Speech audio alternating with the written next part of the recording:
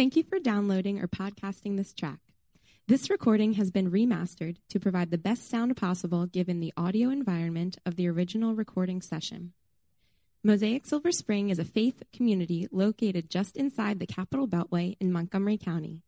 For more information, please visit our website, www.mosaicsilverspring.org, and we'll see you in the neighborhood. Good morning, church.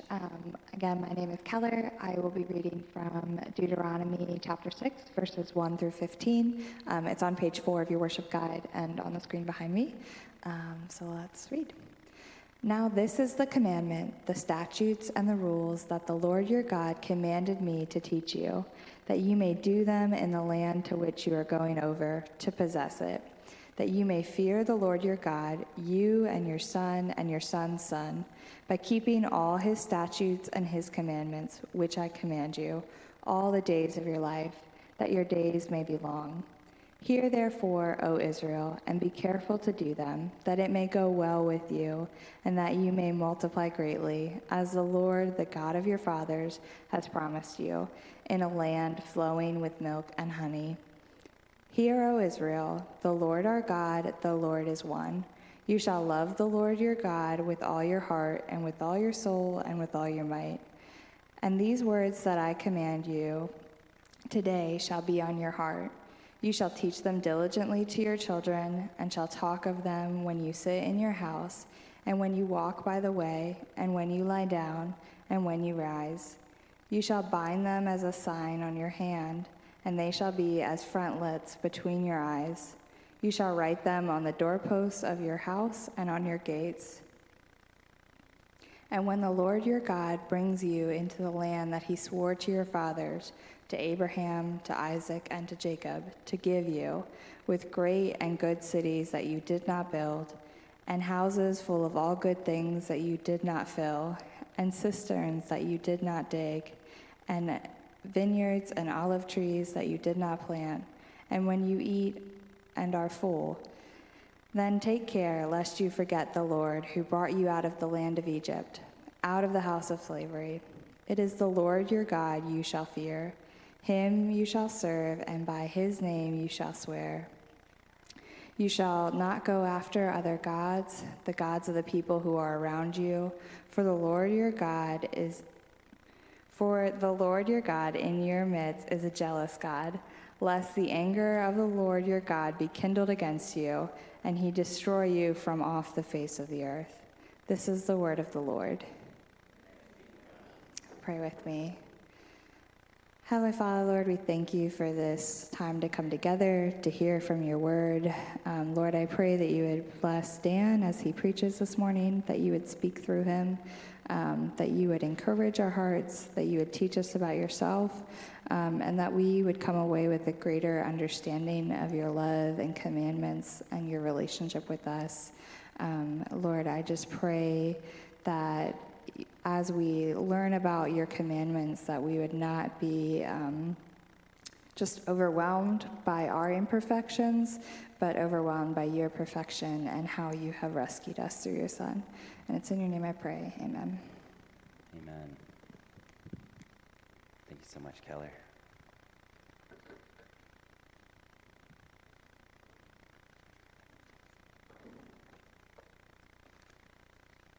This past weekend, Michelle's family, my wife Michelle's family, had the privilege of helping her youngest sister move into her dorm room for her first year of college. And with that big life update, we were able to share in her excitement and even share the memorable and quirky aspects of our time in college as well, since we were going to the same school.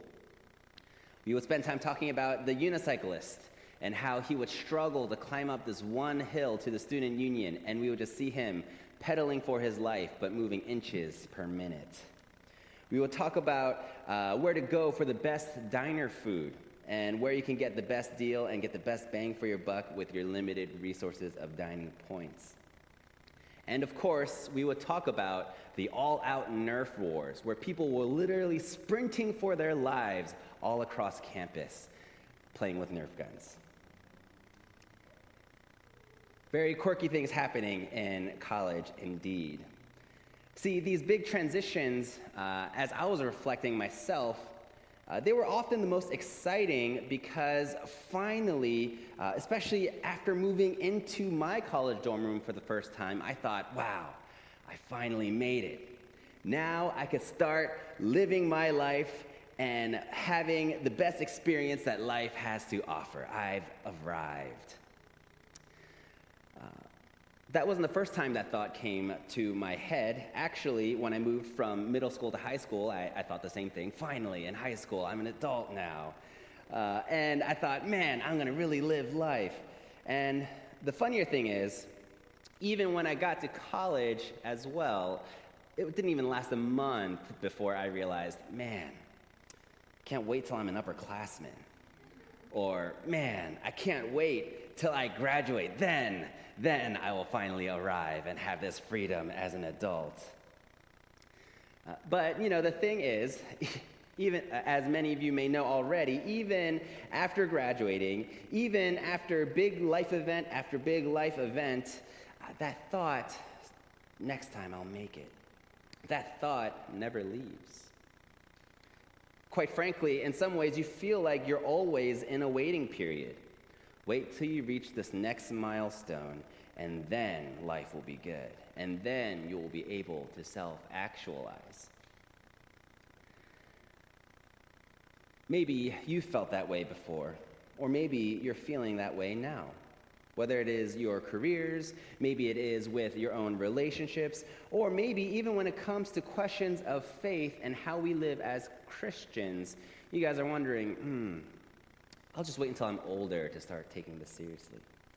Right now I'm pretty busy because of school and how it's overwhelming, or I just have these big projects at work. I'll just wait until life has settled down and I reach that next milestone.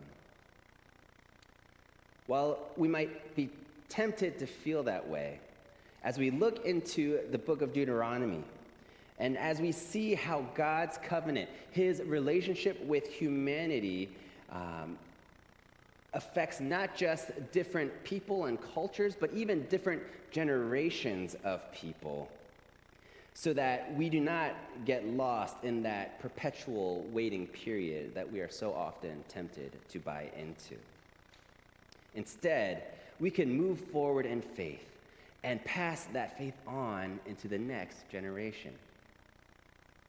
That is what we'll be looking at today, and I'll look at it through 3 points: generational scope, comprehensive scope, and eternal scope. As we look at how faith affects multiple generations, we look at it through the generational scope, the comprehensive scope, and the eternal scope. As we enter into Deuteronomy, it is important to know a little bit of the backstory of what happened to God's people. You see, in chapter 6, Moses is reminding the people of what happens when you do not obey. He is reminding them of the contours of God's commands. I emphasize the word reminding because it is not a new teaching. As we saw last week in the book of Exodus, it is the same word of God given to Moses so that Moses can take it to the people, except this time, this takes place 40 years later. You see, as they were first about to enter into the promised land, the people of God doubted. Doubted to the point of saying, we will not enter in and we will not trust in the Lord. And so because of that, the people of Israel, God's people, had to wait one generation before they could finally enter in.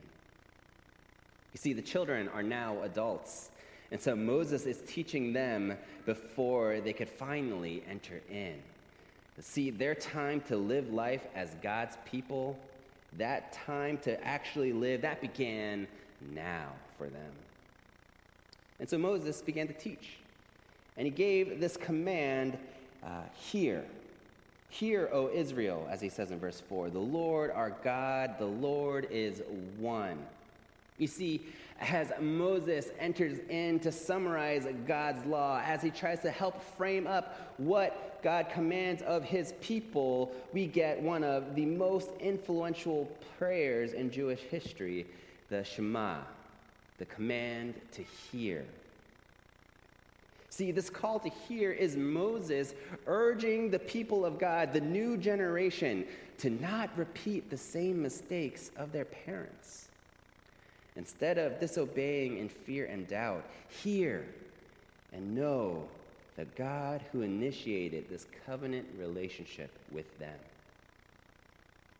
But notice, as he gives this command to hear, keep in mind the scope that Moses was coming from. You see, as it says in verse 2, that you and your sons and your sons' sons, that you and the next generation and the generation moving forward can all keep his statutes and his commandments. See, this call to hear, this call to trust and obey in faith, it is meant to be a command that is passed down from generation to generation, that it may go well with you and that you may multiply greatly, as the Lord, the God of your fathers, has promised you, in a land flowing with milk and honey, as Moses says in verse 3.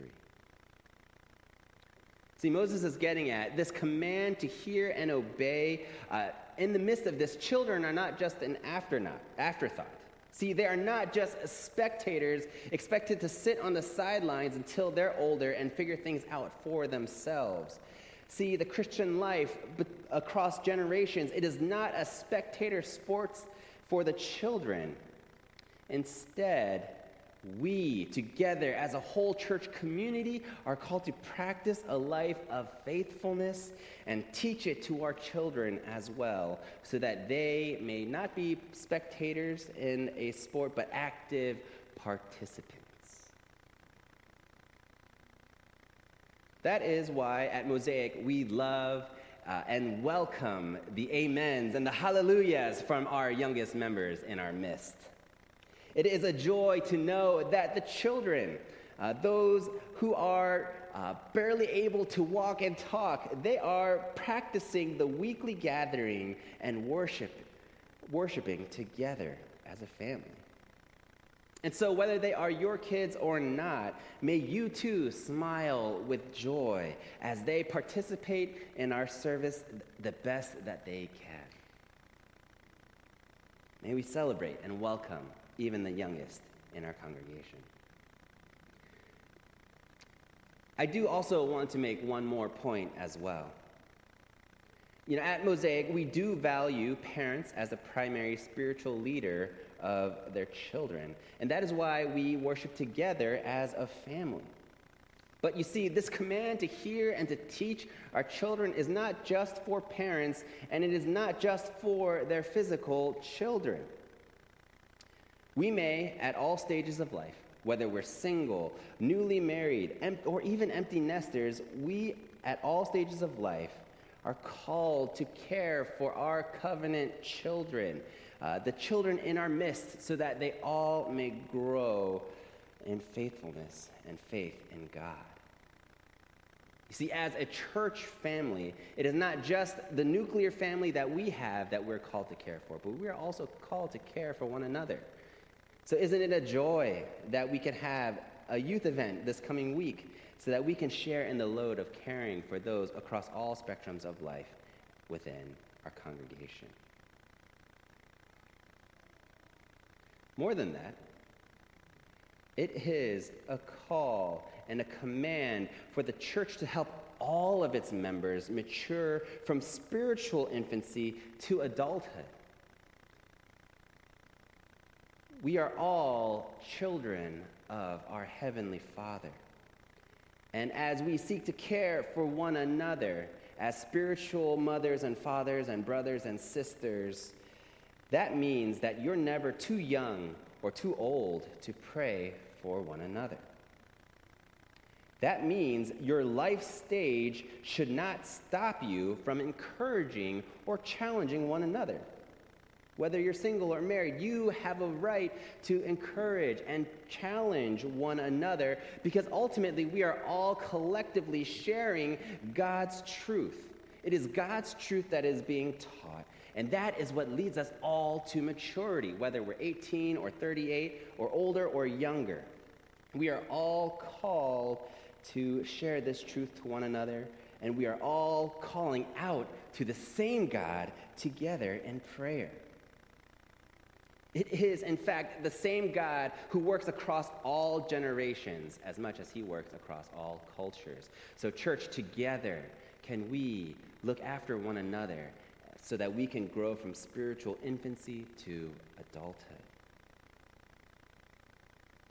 As we look at the generational scope, as we are called to care for one another regardless of our age or our life stage, we are also called to look at it comprehensively, the comprehensive scope.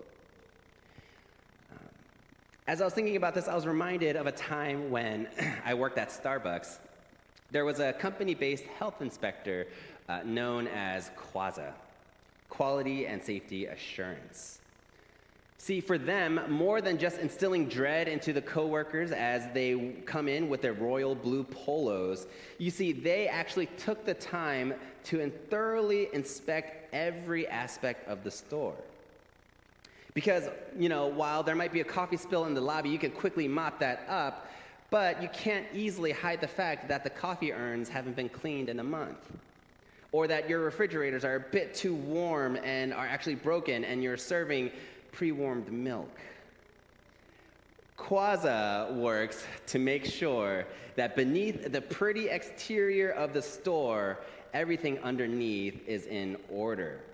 It is a comprehensive assessment of the store and its workers. And in a similar way, as QASA works to do a comprehensive assessment, Moses in verses 5 through 9 gives us a comprehensive scope of what faithfulness means to God in summary fashion.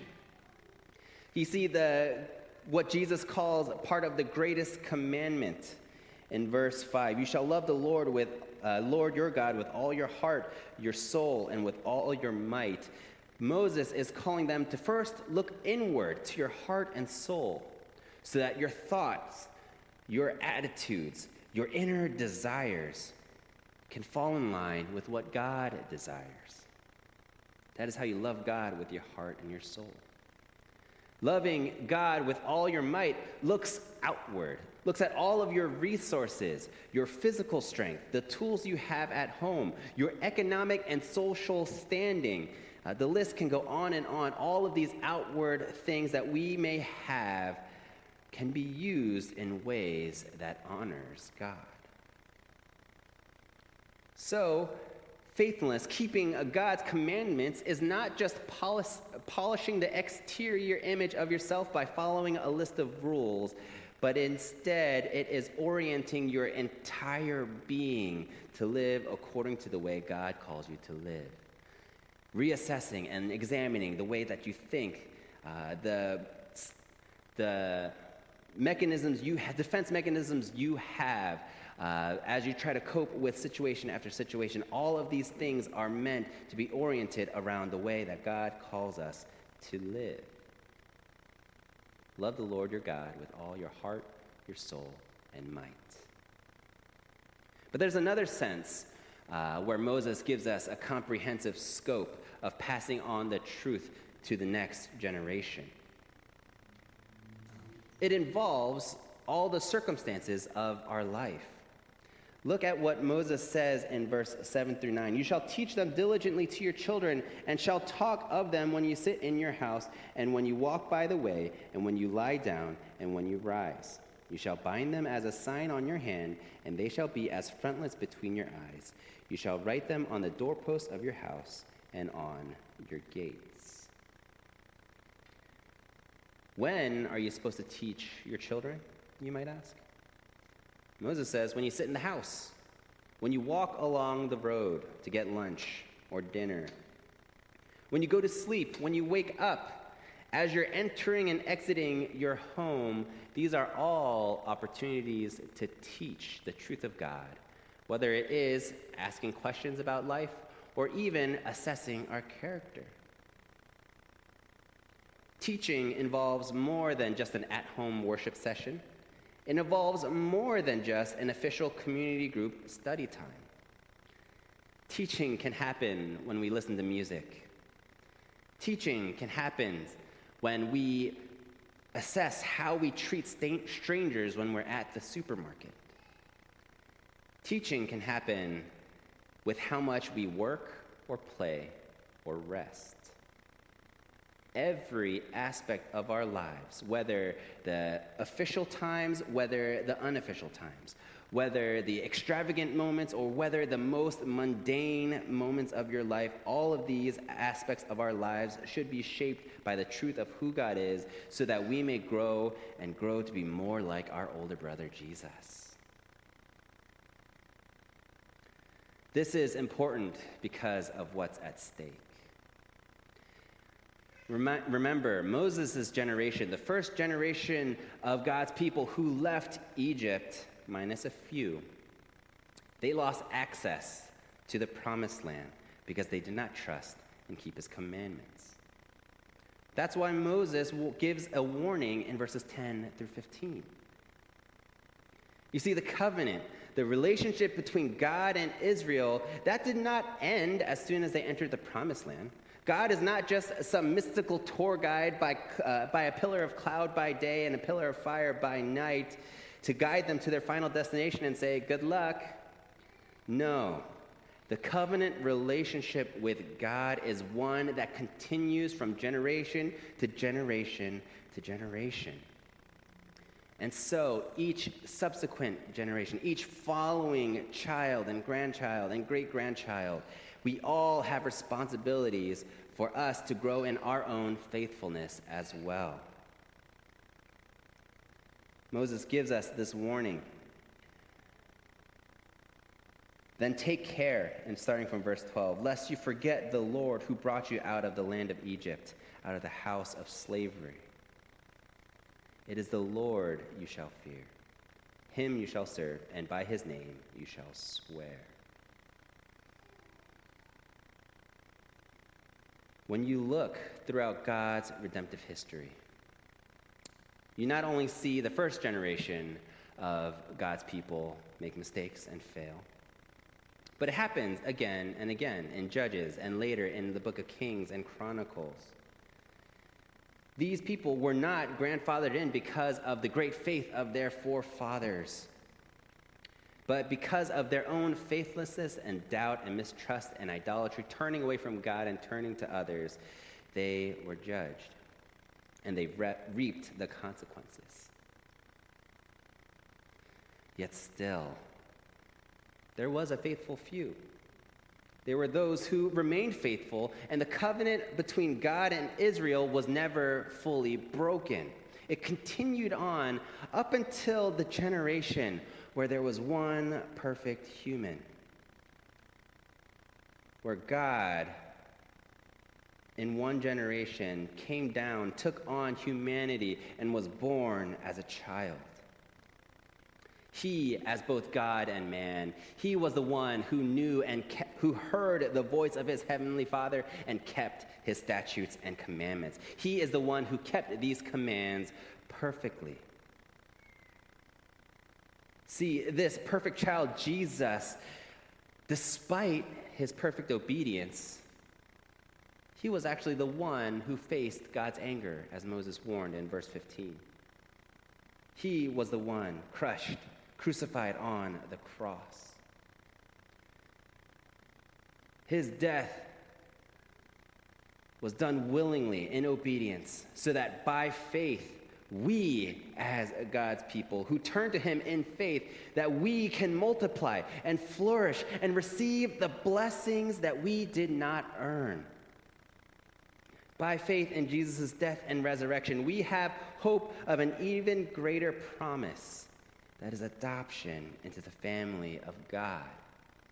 So then, church, as children, we receive rooms in God's kingdom. We receive a feast off of the food that we did not plant. We have an inheritance that is eternal because of the perfect obedience of our older brother, Jesus. Yet, the greatest treasure we receive from by faith, it is not just a nice room to live in that we did not build. It is not just good food that we get to eat, even though we didn't plant it. The greatest treasure we have is a restored relationship with our Heavenly Father, who lavishes these things upon us, who gives us love and forgiveness, who pours out grace upon grace that will never run dry, because Jesus, as he died on the cross, he paid for the price of our sin in full.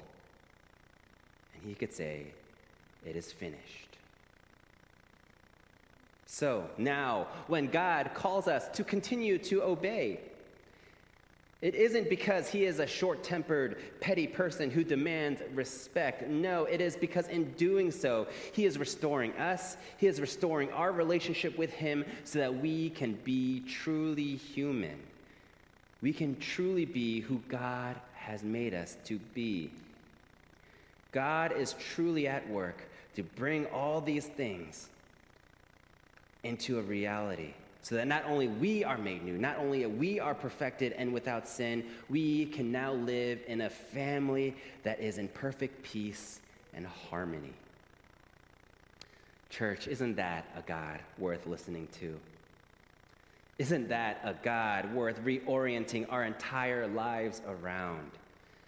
Let us, church, turn to this gracious God and teach the generations to come of our Heavenly Father, who gave up so much so that we can be called his children. Let's pray. God, Lord, we thank you that it was not our hands that built or earned our salvation. It is all your grace. We thank you because on our own merit, we could never fully obey. We could never fully listen, and we would never perfectly teach the next generation to come. Yet, Lord, we thank you that you, our Heavenly Father, in love, cares for us, pursues us, woos us back to you, and matures us so that we may grow from spiritual infancy to maturity. God, give us a vision of hope, of when you make all things new, so that we may have hope to live faithfully in the days to come, and that we may encourage one another, that we may encourage the generations that follow us to do the same as well. It is in your name we pray. Amen.